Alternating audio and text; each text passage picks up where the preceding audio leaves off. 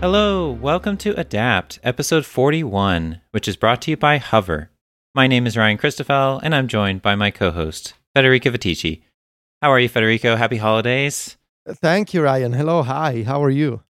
Doing all right, doing good. Yeah, it's a weird holiday season. It's a weird end of the year, but I know many of us are pretty happy to put this year behind us, and we'll see what 2021 brings.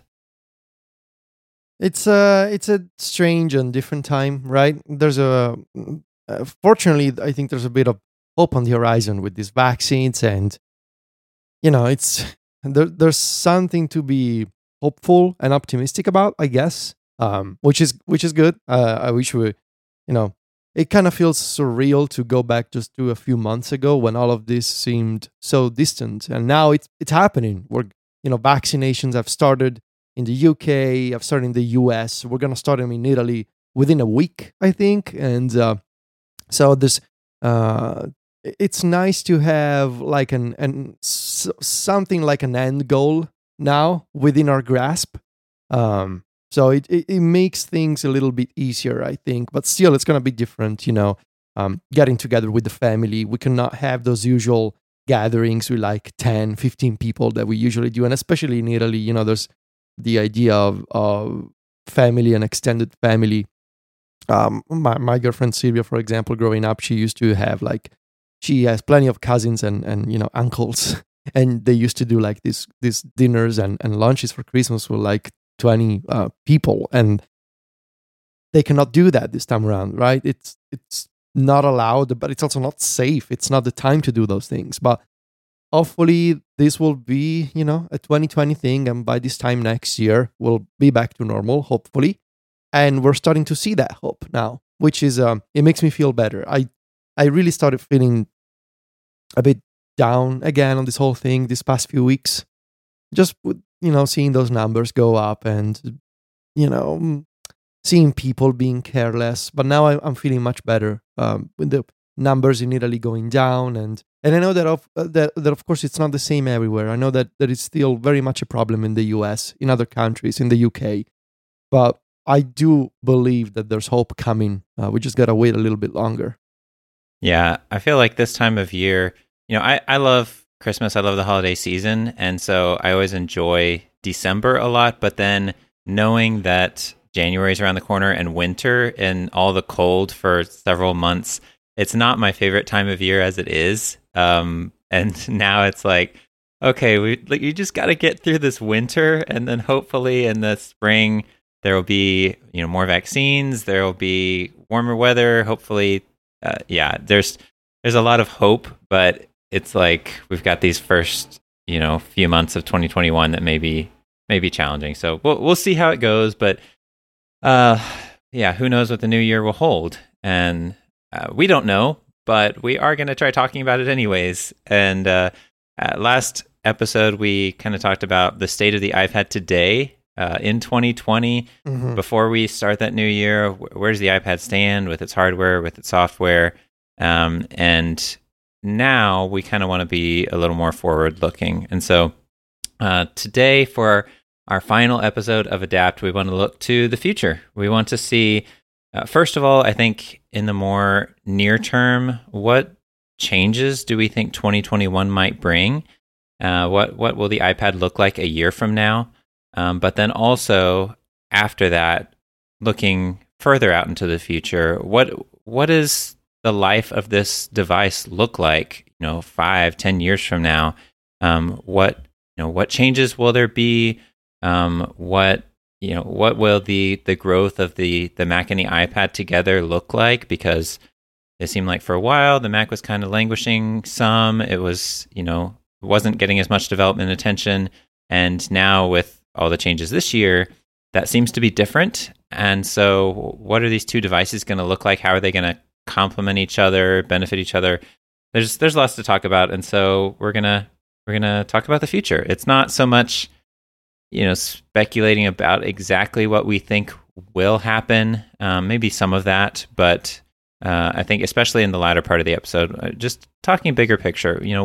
What is the iPad? What does it mean to be a tablet in 2020, 2021, and beyond? Because this device category was really defined by the iPad when the iPad launched, and it has been defined by the iPad ever since then. But the iPad itself has changed so much over the last 10 years, and so yeah, what is a tablet? And I think there's a lot of fun things that we can talk about here. So maybe we should just get started. 2021.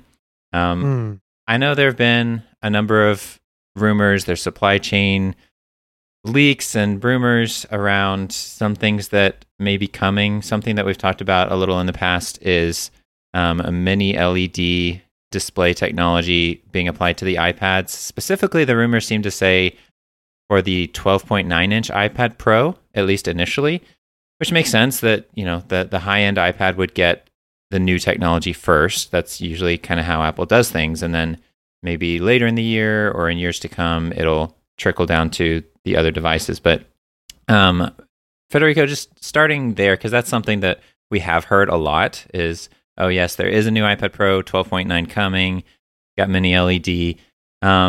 What do you expect mini LED will do for iPad display technology?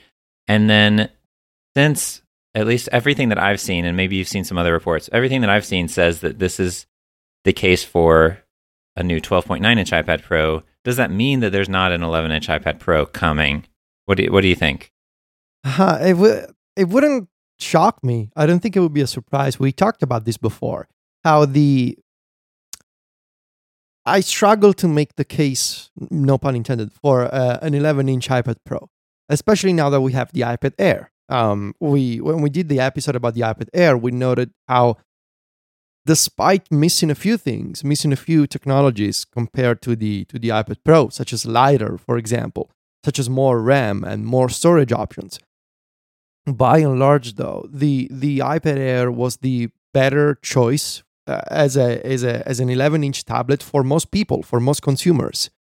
And I don't think it would be totally surprising to see Apple say, well, we have this great option with the 11-inch iPad Air, with the 10.9-inch iPad Air, which is basically an 11-inch iPad Pro. It's basically the same device. And instead, we're going to focus on the 12.9-inch iPad Pro only, and perhaps, and we can talk about that later, an even bigger iPad Pro model. So I don't think it would be shocking to see the 11-inch iPad Pro be discontinued as a line, and Apple focus their energies on the iPad Air and the iPad Pro with the bigger model of the Pro. And mini LED, I think it's interesting in the context of, first of all, photography. I think one of the great advantages of the iPad as a device, as a form factor, is this idea of a beautiful display that you can hold in your hands. And we've seen, especially in the past couple of years, I would say, between the Apple Pencil and apps like Pixelmator Photo, apps like Lightroom, apps like Photoshop coming to iPad, Apple is making even more of a case for the iPad Pro as an ideal machine for professional photographers who want to have a powerful and beautiful editing, setup on the go, a portable computer that has, to an extent, an even greater performance than a MacBook. Not an M1 MacBook, obviously, but that's a new thing. But of all other MacBook models, and so I think mini LED for that kind of scenario would be incredible. Better color reproduction, better colors, more vivid and vibrant colors. That would be amazing. As well as for video, right?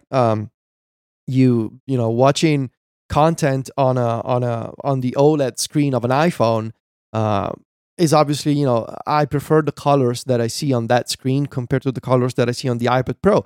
And it's not like on the iPad Pro, I look at the display and I'm like, oh my God, these colors suck. No, it's not like that. But still, when I look at the phone and you see those more, the colors are more vibrant or more detailed or more true to life. And I can imagine having that kind of effect on a 12.9-inch display that you can hold in front of your eyes. That has to be a very nice, very nice thing to have. And just generally speaking, I think it makes for a better display, whether you're watching video or editing photos and video or reading a book, right? You can imagine reading a book in the dark and having a true black background. if you want to have like a black background and white text, that has to be very nice. And so I think mini LED is the kind of technology that I see some parallels in how on the iPhone, for example, I really want to have ProMotion, and on the iPad, I really want to have OLED or mini LED. And there's like these two features that one is missing from the other. And I really hope that in 2021, we see some kind of consistency there with ProMotion coming to the iPhone and a new display technology coming to the iPad Pro. I think those are some really great use cases that are, Apple could really sell those things. I mean, certainly the fact that the iPad can be used for photo editing and even viewing photos. It's just a great device to kind of pass around and have people swipe through your photos. I hadn't thought about how that would impact watching videos on the iPad. I tend to think of the iPad Pro not as much as a video device. That I think of like the base model iPad more as a video device. But I guess the thing is the iPad Pro, especially with the larger display, like it can really do it all, and it can do it all well. And I think about the fact that the iPad with video content, that depending on what video content it is, it supports spatial audio with the AirPods Pro and the AirPods Max, which I've heard a lot of people these last couple weeks as they're trying out the AirPods Max saying, oh wow, like having spatial audio is so amazing. I can't believe that it's not on the Apple TV yet.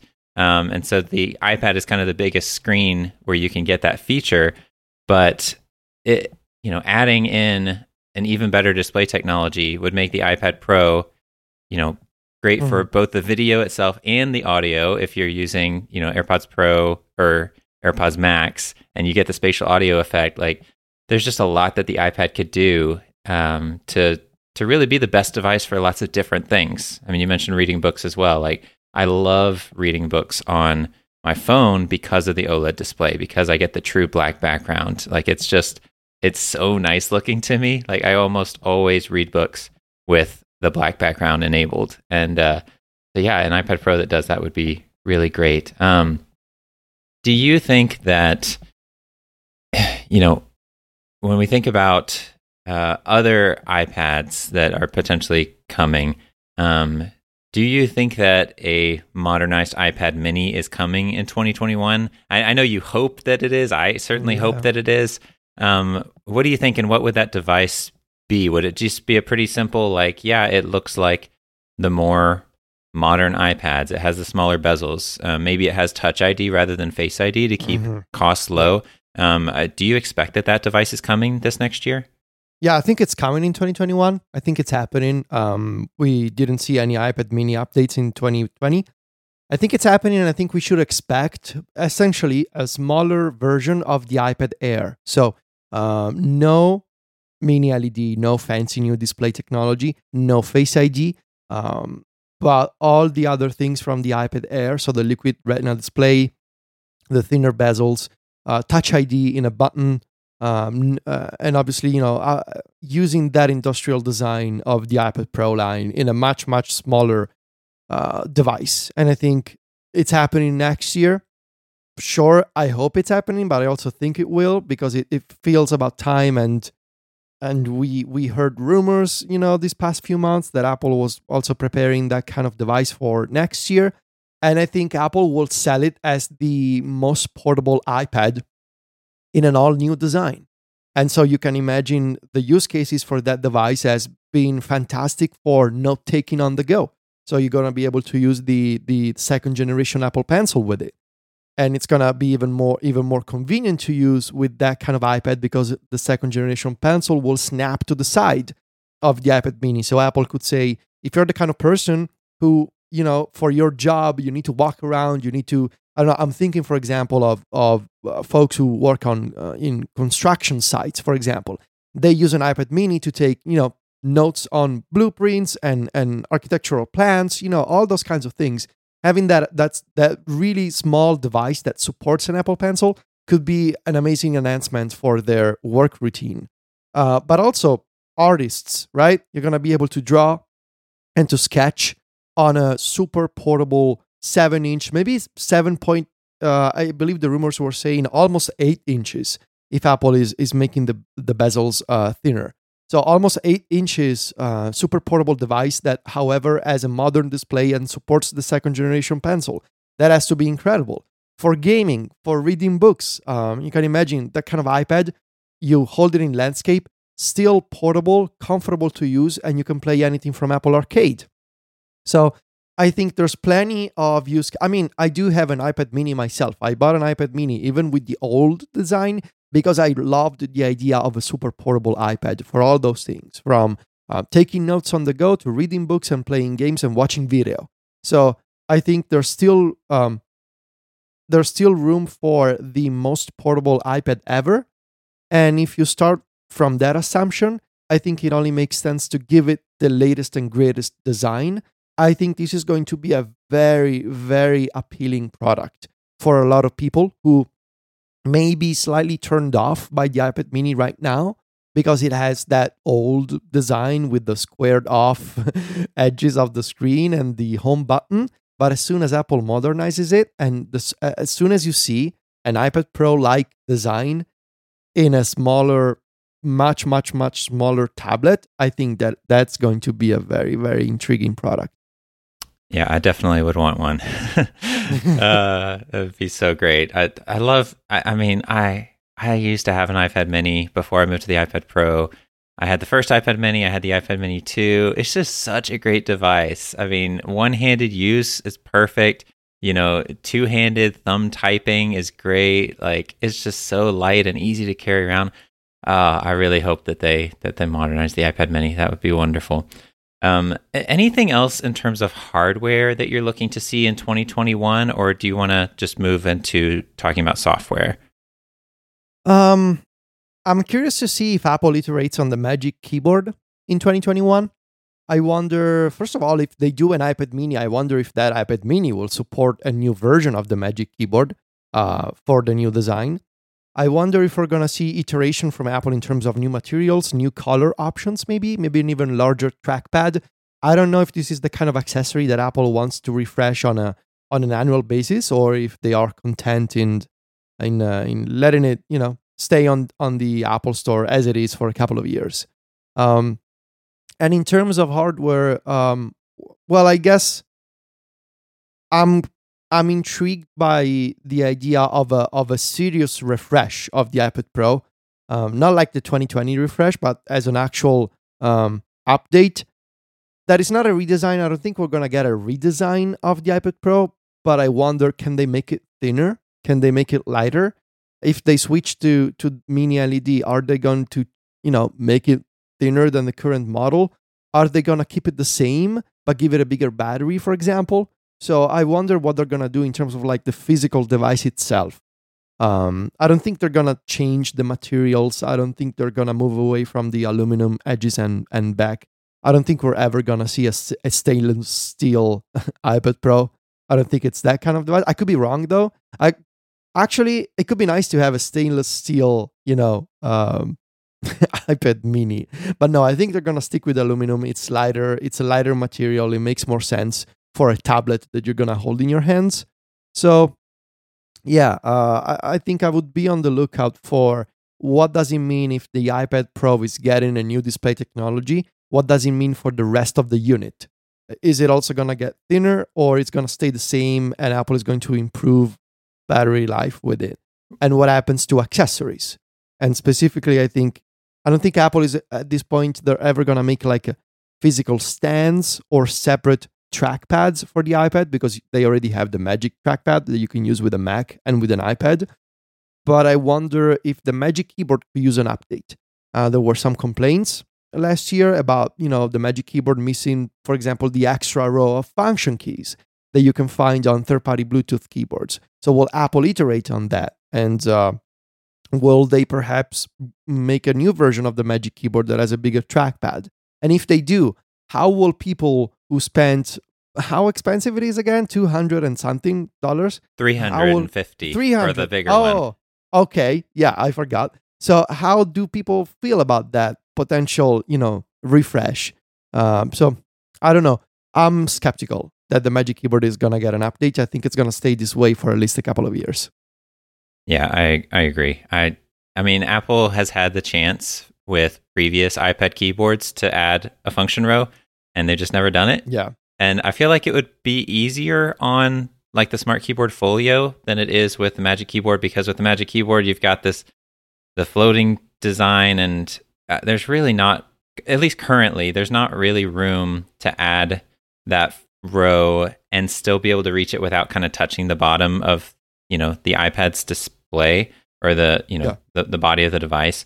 And they can't really make the trackpad any smaller. At least I wouldn't want them to. I feel like it's about as small as it should be right now. So they could shrink the keys maybe. But I'm expecting we'll see, mostly the same Magic Keyboard sticking around for a little while. Maybe in a couple of years they'll update it. But okay, so how about software then? iPad OS 15. It's kind of tricky, like thinking about what that software update is going to be, because Apple really isn't following the pattern that they were following in the past, where every 2 years is a big iPad update. Mm-hmm.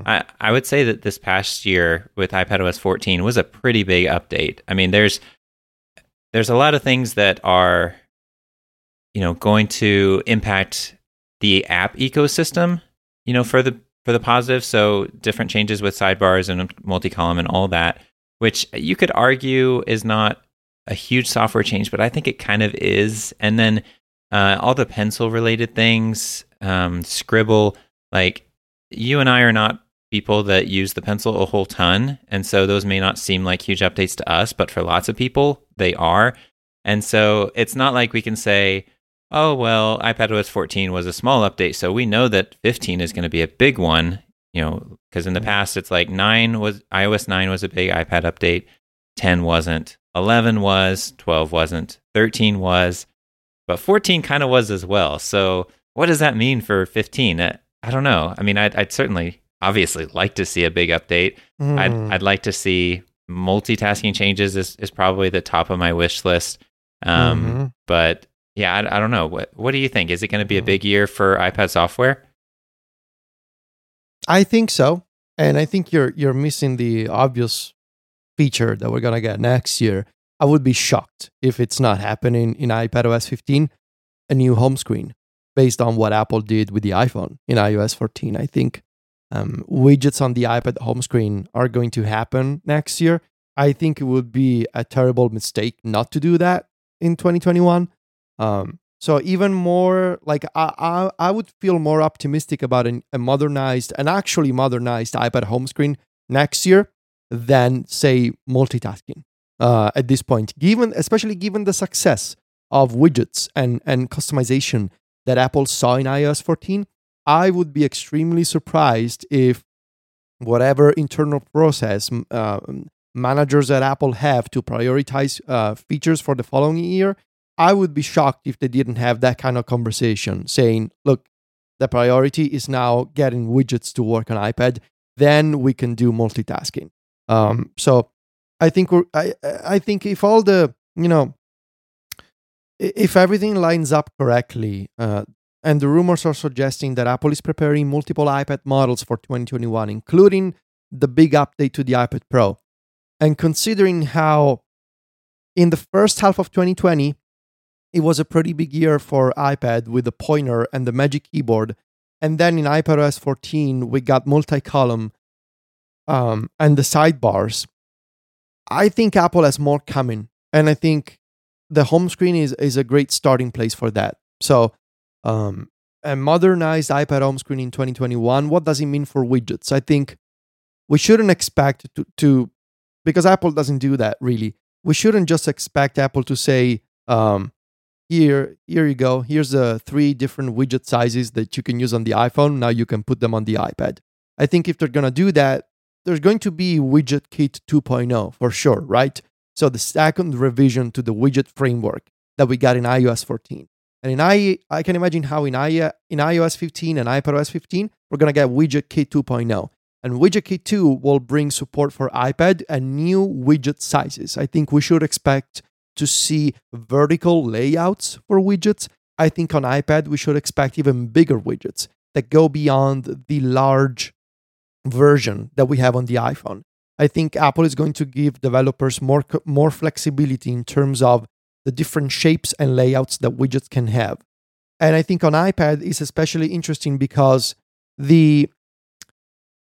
I wonder if Apple is going to treat the iPad home screen differently from the iPhone. On the iPhone, the message in iOS 14 was very much the idea of the home screen is where you can now launch things or where you can glance at things. So glanceability was one of the big selling points of WidgetKit. Not the idea of interacting with widgets, but the idea of widgets showing you stuff on the home screen, which then you can tap to launch other stuff. That's the idea. But I wonder, is glanceability something that Apple wants to achieve on the iPad home screen? Because to me, the home screen on iPad, it feels more like a place where you want to sort of like live, right? Where you want to actually spend time doing things because it's a bigger display, you can fit more icons, and now you have the pointer. So I do wonder if, they could take the simple route and just say, look, you can now put widgets on the home screen, mix and match icons and widgets, and that's it. But that feels kind of lazy, right? And I wonder if maybe they could do a little more. Maybe support some basic interactions on the home screen. Maybe allow you to fully customize the layout. So get rid of the widget column on the left. Let users place icons and widgets anywhere. Come up with this completely custom, if you will, like dashboard layouts where you have multiple widgets on the same page going on. Imagine like having multiple large widgets on an iPad Pro in landscape. There's complexity involved, of course, because the iPad home screen, you can rotate in either portrait and landscape. So what happens when you come up with this widget layout in one orientation and then you rotate your device? I don't know. I'm not an engineer at Apple. I'm not a product manager. But I still wonder, they could go the simple way and just say, take those widgets, place them in between icons, same sizes as last year, and that's it.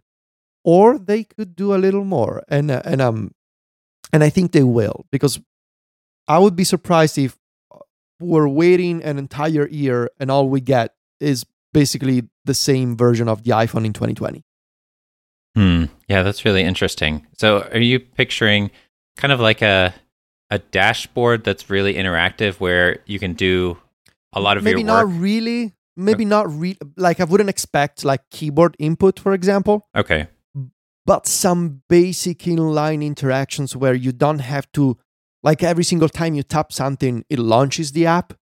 Like imagine something like the Soar widgets with the Now Playing controls. And that is obviously like a hack that the Soar developer was able to come up with. It was like a workaround. But imagine something along those lines where some basic interactions can stay inside the widget. You don't have to open. Like right now, WidgetKit is very much based on the assumption that any click or tap equals launching a URL inside of the app. That's basically how it works. Any tap launches something. And I wonder, like, you don't have to have like scroll bars. You don't have to support keyboard input or pencil input. Maybe just tapping buttons can, things can happen without launching the app. I'm imagining something like what Soar is doing, but native. Yeah, that makes sense. And a lot of that is really getting back the functionality that we had with previous widgets, but combining it with all the visual and the kind of dynamic, aspects of the new widgets that Apple introduced this year. Like older widgets, you could do a lot of things with them, like a task manager widget. You could check off the tasks on your list right when the widget without launching the app. So something like that, combining the additional functionality with the new look and feel and kind of, versatility of being various sizes is more what you're talking about. Okay, so I think it makes a lot of sense given the popularity of widgets this year for Apple to continue, going down that path and enabling more customization on the home screen. It makes sense. I think I personally, depending on what they build, maybe it'd be really, really neat. And I'd be like, okay, I'm fine with them prioritizing this. I do wish that there are some other things that maybe they could prioritize. I mean, multitasking is one thing. Another thing is kind of and I've talked about this several times before, so I won't go in depth, but just the fact that the keyboard row at the bottom of the screen still covers up content regularly. There's got to be a fix for that, I would think. And so it's just some of the quality of life things would be nice. But I do think you're right that Apple, seeing the response, and again, I know lots of things that the company works on take years to build. And so right. To some degree, it's like if they were already close to, having a new multitasking system built, then maybe they would just go ahead and finish it rather than, drop it to work on widgets on the iPad. But who knows, right? If, after the launch of iOS 14 and how home screen customization went crazy, like maybe they said, oh, this has to be top priority. It doesn't matter what else, that slows development of. We're going to prioritize making this great on the iPad. And I don't know that there'd be many people that complain about that, because what's there now is okay, but it's not great. I'd like to see something different. So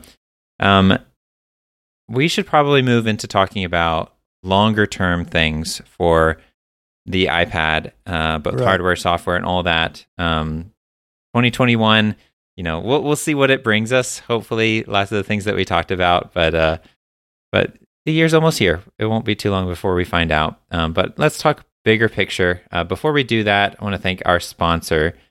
This episode is brought to you by Hover, one of Relay FM's longest running sponsors.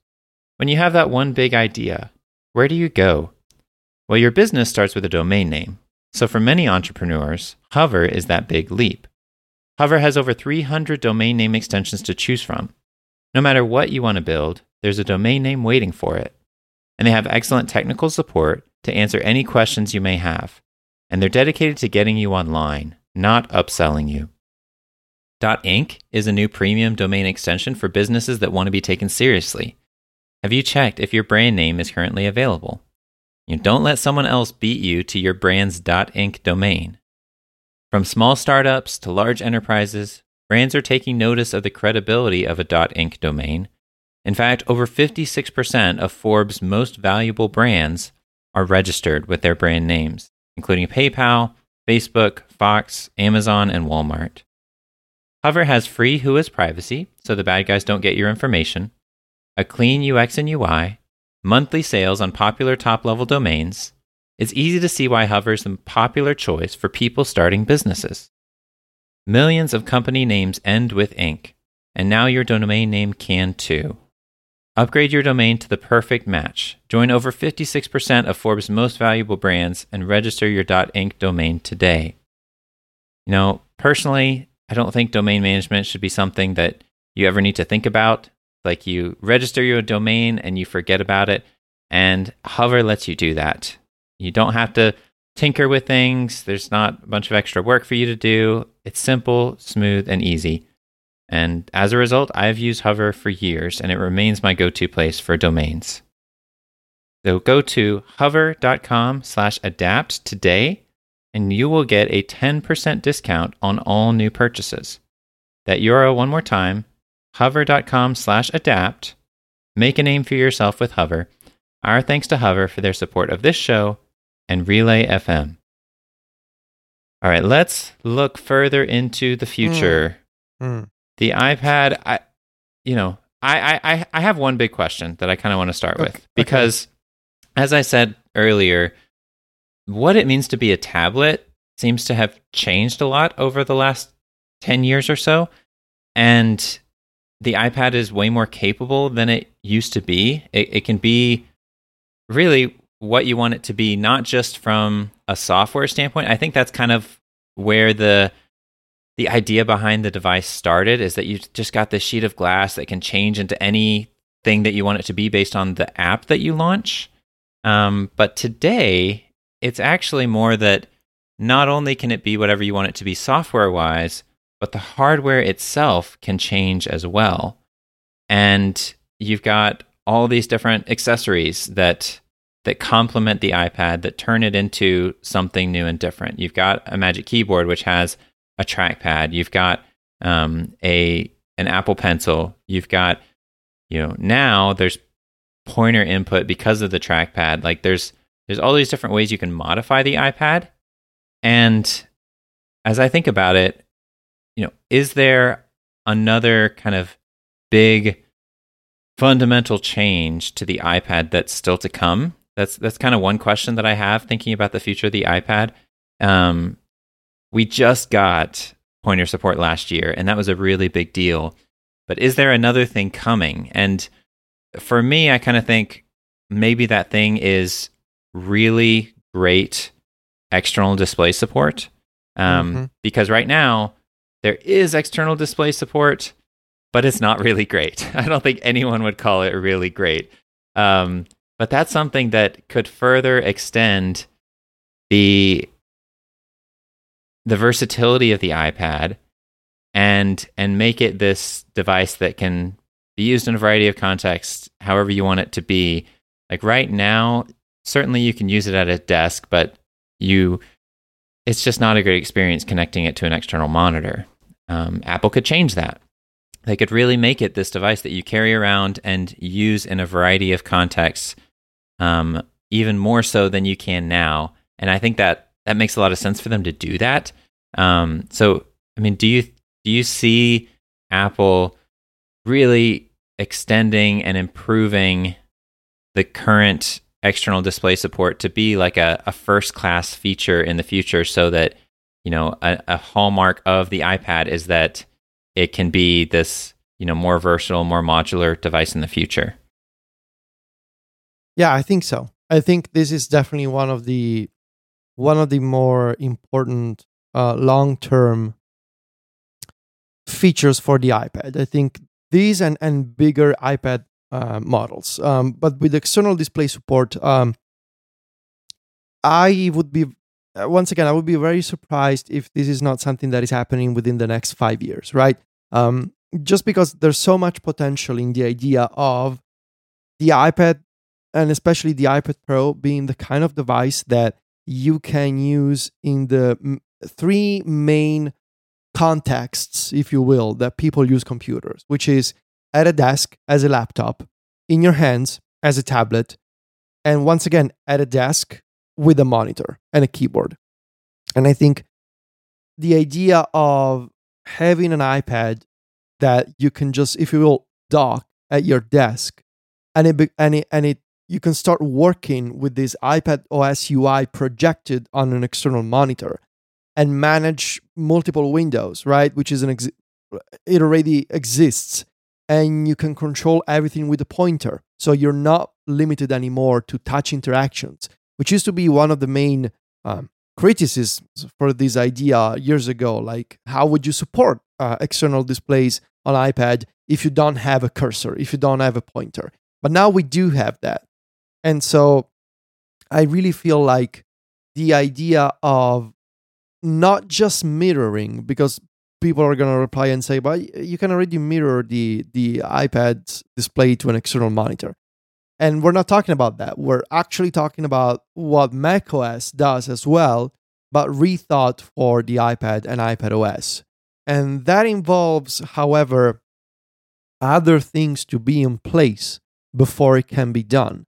I don't think the current multitasking UI on iPad can support that kind of versatility of having, on macOS, we would call it multiple desktops, right? The idea of having these separate spaces where you can have one on your computer, you can have another one on the external display, and then you can cycle through them and you can move windows between them. I don't think the current UI for iPads can sustain that kind of complexity. So that has to be like, if you think of these features as as like building something from the ground up, I think you need to start at the very foundation, and you need to start with rethinking multitasking and the UI for multitasking on iPad. Not just the app switcher, but the whole thing. How you manage open apps, how you manage open windows. Right now, everything is kind of clunky. The app switcher and expose are totally separate from each other, basically. There's no way to create combinations of apps, save them as favorites, There's no way to automate Windows either. There's no integration between shortcuts and multi-window. So Apple needs to have a more robust system for managing Windows and managing open apps in place before they take this to the next level and they say, okay, now in addition to managing your apps in your Windows and iPad, you can also bring them on an external display. And you can control everything from your iPad. You can use the pointer. You can move the pointer to the external display, right? So once this is in place, so let's imagine within a couple of years, within 3 years, Apple is in a position to say, we can now do that.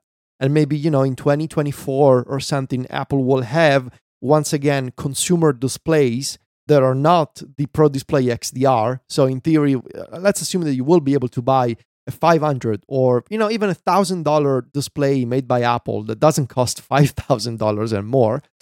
You can imagine that kind of scenario where you can buy that display, you can buy a Mac Mini, an M1 Mac Mini, or you can buy that display and an iPad Pro, and you can have a desktop workstation, right? When you're at your desk, you can use the iPad, and then when you're done, or when you want to switch modes, you just pick up the iPad, and it's the same computer, it's the same experience that follows you around.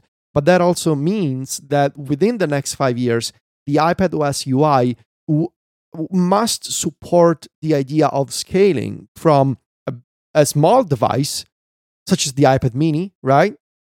Or an 11-inch iPad Pro, to potentially, 25, 30-inch displays. What does it mean for things like multi-column? What does it mean for things like split view? At what point do you reach macOS territory in which it's kind of ridiculous to just have one window on screen at the same time? Perhaps you want to have 4. So does it mean that split view is going to grow to accommodate not just 2, not just 3, but maybe even 4 apps on screen at the same time? How, I guess, we think of modularity in the iPad world more in the context of the modularity of the physical device and all the accessories, all the different modes that you can use an iPad with. But I think we should start thinking of modularity in the context of software as well. How modular can the iPadOS software be so that you can have all these different pieces that you can combine in split view, in multi-window, and how it can scale when you're on your tablet and when you're using it on an external display. What does it mean is the Magic Keyboard the only accessory that Apple is going to make that supports the pointer? Are they going to make a new Magic Trackpad for all of this? And obviously, what does it mean for gaming, right? Imagine having this powerful device that allows you to play a video game from Apple Arcade or from the App Store in your hands, but also to transfer it to see it live on an external display. And so there's a lot of potential here, but I do believe that before we get to that, we need to have a better foundation in place for managing multitasking on iPad. I would say that we should be able to start seeing some multitasking changes 2021, perhaps 2022. If Apple focuses on the home screen next year, I wouldn't be surprised to see multitasking changes get pushed back to 2022 once again. But once that is in place, so let's assume that in 2022, iPadOS 16 is at a point where it makes sense to go, multitasking is now mature and robust and easier to discover for novice users and more flexible for power users. At that point, Apple could say, well, now that this is a much more powerful multitasking environment, now maybe we can support even bigger iPads and we can support external displays. I just absolutely love the vision for the future of the iPad that you just laid out. I mean, and it makes so much sense too, right? It just laying the foundation for some of the changes that need to happen in order to make the iPad even more versatile, even more modular, and make it a really great kind of workstation type device where you can, dock it, as you said, and have it connect to a monitor, and even the different, like thinking about other hardware accessories that would interact with that, thinking about maybe what a new trackpad would look like, a standalone trackpad, what an Apple game controller perhaps would look like, some of the, and the reason I say like an Apple made game controller or like a new Apple trackpad is because Apple could really take some of the technology it's built for AirPods and kind of the connectivity that really builds on the Bluetooth experience and makes it so much nicer than standard Bluetooth. They could build that in and make everything easily connect and disconnect, and then the software, that's thinking about what would a modular software system look like. I mean, that I want you to be in charge of all this stuff and build it all out for Apple and give them the vision. It sounds so great. So all that said, I have a question that, maybe you kind of disagree with the premise of, but we'll see. If Apple does move this direction, and if they really do build a fantastic desktop experience for the iPad, then is there still a need for larger iPad sizes than the current, 13 inch? Like, is there a need for a 15, 16 inch iPad when you're going to have this great desktop experience where you can connect your iPad to a monitor and, benefit from something that's 20, 25, 27 inch, whatever it may be? Like, does that mitigate the need for a larger iPad, or would we still need larger iPads in that scenario? I think it does somewhat, but there's still the problem of you gotta buy two separate devices, and that's one of them. You gotta buy the iPad and you gotta buy the monitor. But the second one, the more important reason why I think it makes sense to still do bigger iPads is there's still going to be a lot of different and important reasons to have a bigger iPad where you can have touch input on a bigger surface. Because if you just say, well, I'm going to buy a small iPad and I'm going to connect it to a much bigger external display, problem solved, right? I'm a writer. I deal with spreadsheets all day. I just want to have a bigger display in front of me. I'm just going to get a small iPad and I'm going to hook it up to an external display and I'm done. The problem is there's different kinds of people who want to have a bigger iPad and touch input at the same time, right? Artists, obviously, like that's the by far the more important category, I think. Imagine having this huge 30-inch, 35-inch canvas. Imagine something like the Surface Studio. I think that's such a beautiful product and such a beautiful idea. This display that you can just move down and you have this like drafting table sort of experience, and you can manage everything sort of Minority Report style with Windows, and of course you're going to have pencil support. And at that point, if you have that kind of device, you can imagine other accessories such as, and this is just an idea, the dial that Microsoft makes for the Surface Studio, where you can have this thing, this little puck that you put on the display, and you twist it and you touch it and you see this interface pop up next to the dial. So things like that. I think it's important to keep in mind that yes, there's users who want to have a bigger display in front of them, but there's also users who want to have a bigger display right at their fingertips. And you're not going to fix that if you just support external displays. The only way to answer that need is to have a bigger iPad. Personally speaking, I wouldn't need, I'm not saying that within 2 years, within 3 years, we're going to see Apple's response to the Surface Studio. I don't think we're going to get that kind of device even within the next 5 years. I think Apple will start, if they are going to make bigger iPad Pros, I think they will start from the 15 or 16-inch form factor. I think that's the obvious starting point.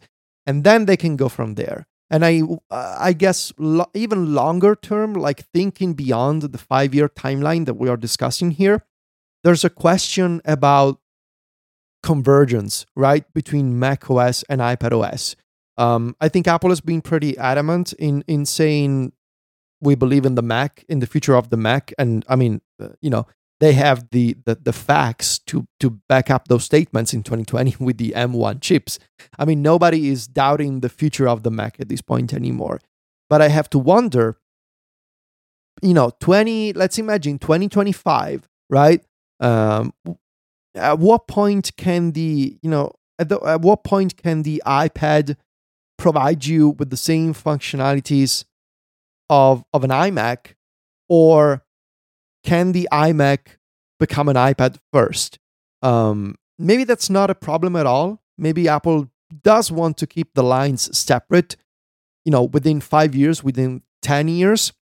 But it's still a question, right? Of if you're going to make iPads that are that big, 30 inches, and if you have imagine a 30-inch iPad, and you can buy a stand, and you can buy a keyboard, and you can buy a trackpad, at that point, is that an iPad or is that an iMac that you can hold in your hands? So that's an interesting idea to consider, right? But also, do you really want to, lug around a 30-inch tablet? I don't think so. So it makes more sense as a stationary device. But if it's a stationary device, then you still have that idea of convergence of, are we making the same computer twice? Basically, this is what I'm wondering. Are we making the iMac, again, thinking 2025, 2027, are we making the same computer that just runs two separate OSs? I don't know. But I think the fundamental truth here is that I don't think people are going to fundamentally change. I don't think we as humans are going to turn into cyborgs within the next 5 years or 7 years. So we're still going to be humans that like to sit around every few hours to get work done, and that we have 2 hands. I don't think that is changing, and that we have 10 fingers.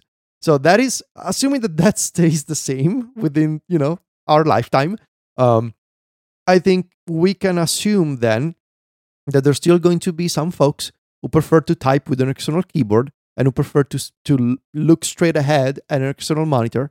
And there's going to be folks who like to use all their fingers to use a tablet. I don't think that is changing. I don't think Apple is going to stop making tablets. I think we're pretty much set on the idea that we're going to have laptops and tablets coexist with each other.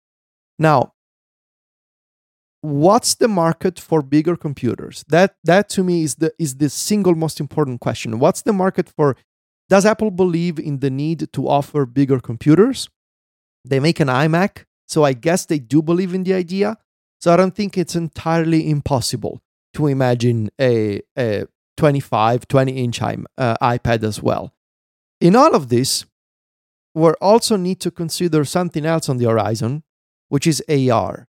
And I know that we haven't really discussed AR in the context of productivity-related use cases, but what I'm thinking about is another potential timeline where 5 years from now, this entire conversation that we just had for the past 50 minutes, we just assumed that within the next 5 years, we're still going to be using screens, like physical displays, to look at information provided by the computer. However, we also need to consider a second scenario where by 2025, the idea of the screen will be obsolete, especially in a stationary context. And rather than having to actually own a physical display and put it somewhere, the display will be in front of your eyes with a headset, whether it's a mixed reality headset or actual AR glasses. And so at that point, your surroundings become the screen, not the physical, piece of plastic or piece of aluminum, display itself. So it's also entirely possible that we're still going to have laptops, we're still going to have tablets. However, bigger displays that you need to place on a desk, on a table, will not necessarily make sense anymore, because you can just, wear a headset and you can see high resolution, almost true to life windows and information streams in front of your eyes. And you just, you can sit somewhere, you can sit on your sofa, you can sit on a chair, and you can just look around and do stuff. So there's also that. I think I would also consider that possibility that, 5 years, 7 years, why would you want to buy such a big display that, wasting space in your apartment when all you can do is just wear a headset and look at stuff that actually is even more comfortable, because you can even lay down in bed, and there's plenty of potential issues there. Are we just going to be, humans constantly hooked up to information streams all day long? But that's another problem. What I'm wondering is, within 5 or 7 years, will it make sense to buy, a 30-inch display that is heavy and bulky and place it somewhere in your house? Or will it just be more convenient to put on a pair of glasses and look at stuff? So, whew, I feel like that conversation just went like a wild direction of like things could be very different. Like on one hand, this looks like a potential path forward, and oh yeah, this could be really neat. But then it's like, oh, but everything might change with AR. Well, if you think about it, it's already possible now, right? You buy an Oculus Quest, for example. There's one made by Google. I don't remember the name. An app like a VR experience for drawing and sketching in virtual reality. So software like beyond gaming, this is already happening now. And obviously, it's a much taller order to do this in AR in a way that it doesn't make you sick, in a way that is actually efficient, in a way that you don't look like a robot. Basically, there's plenty of problems still to be solved.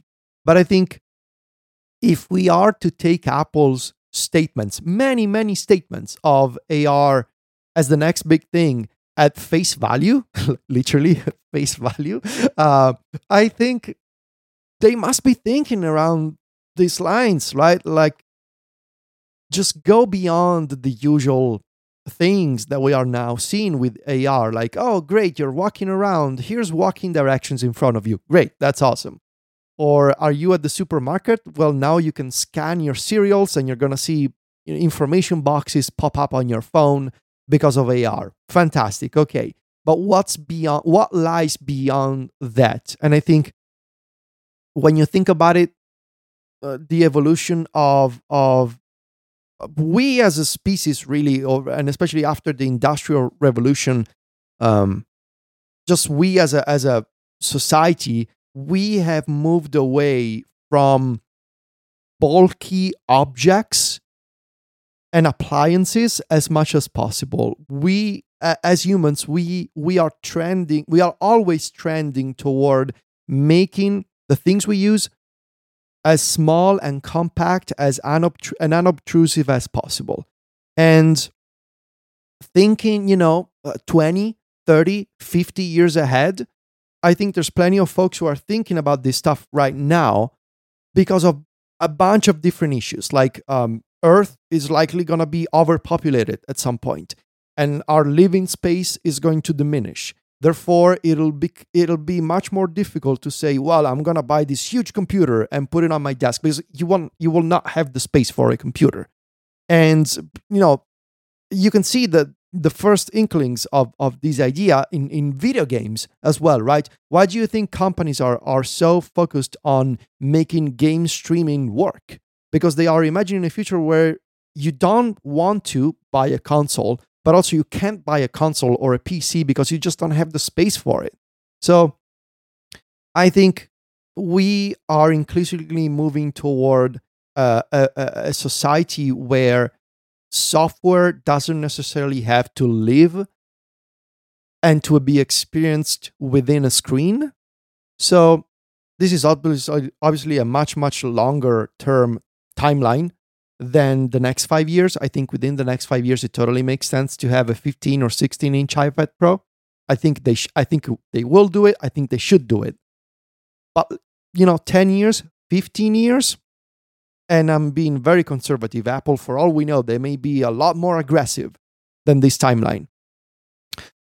I think that they must be thinking about AR in the context of not individual, sort of like a la carte experiences, like this sort of individual utilities, but as more of a cohesive system. And when you think about that, you're making effectively an operating system.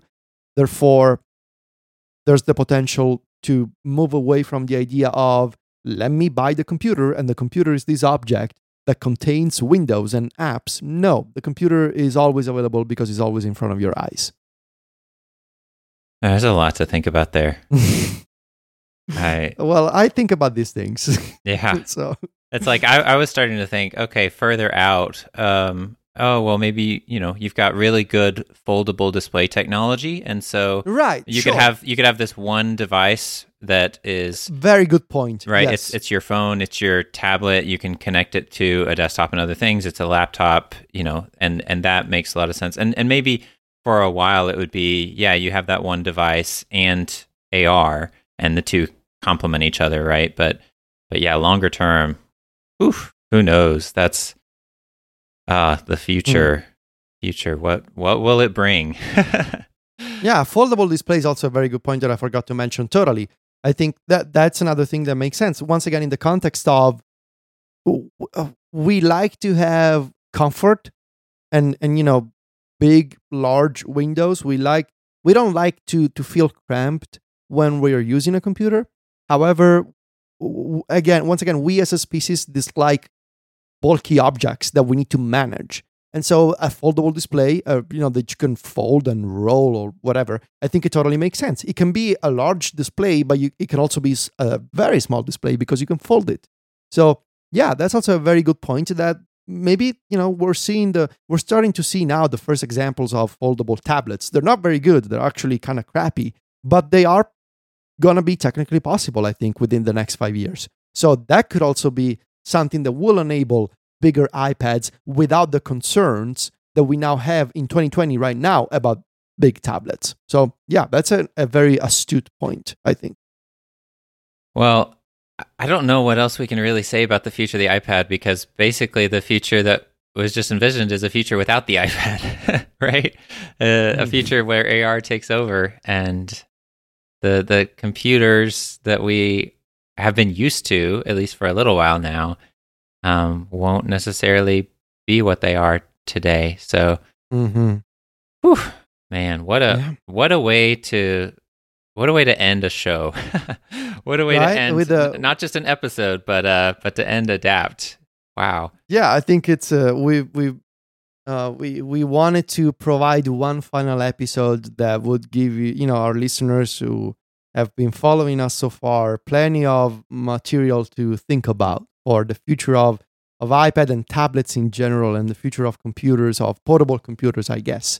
And a lot of these are some of the things that I think about on a daily basis, basically in the context of, there's I always try to think hard about like the now, like what can we do now with computers, but also I'm constantly thinking about what could be the device or the trend or the new technology that comes in and completely disrupts the things I'm used to work on, the things I know and the things I use.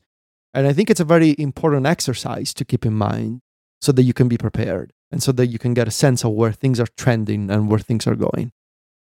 Well, I think that our listeners in particular will be really well equipped to adapt to whatever that new future is. It's like right.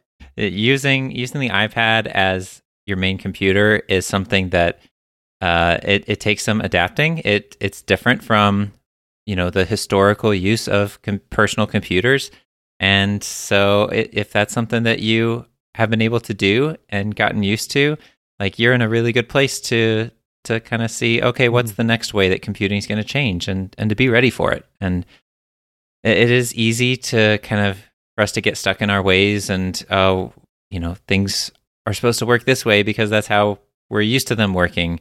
But so much of the promise and the excitement around technology is the way that things change, like fundamentally change, not just iterating on things. Like, that's great too, and Apple's really great at iterating on products, but also there's a lot of potential and a lot of excitement around just everything being transformed, the way that we use computers being transformed, the ways that we use technology being Transformed. And so yeah, I think that's a great way to end things, and I think that our listeners will be ready for whatever that future may be. But before we wrap up, I just want to say again, thank you all for coming with us on this journey of Adapt, and listening in and sending in questions and giving us feedback all along the way as we have just shared our own stories of using the iPad as our main computers, of trying new things.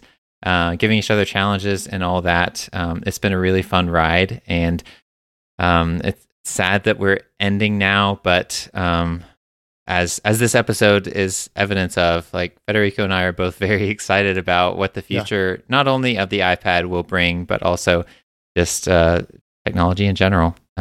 It's a fun thing to think about for sure. Yeah, absolutely. Yes. This has been episode 41 of Adapt. I'd like to thank our sponsor for this episode, Hover. You can find show notes for today at relay.fm/adapt/41. And if you'd like to follow us online, Federico is on Twitter and Instagram as @Viticci. That's VITICCI. And he's the editor-in-chief at macstories.net. You can find me on Twitter as @IRyanTLDR. That's IRYANTLDR. Well, there's no next time, Federico, but thank you for doing the show with me. It's been a pleasure. Thank you. And I guess it's time to say goodbye. Arrivederci. Bye.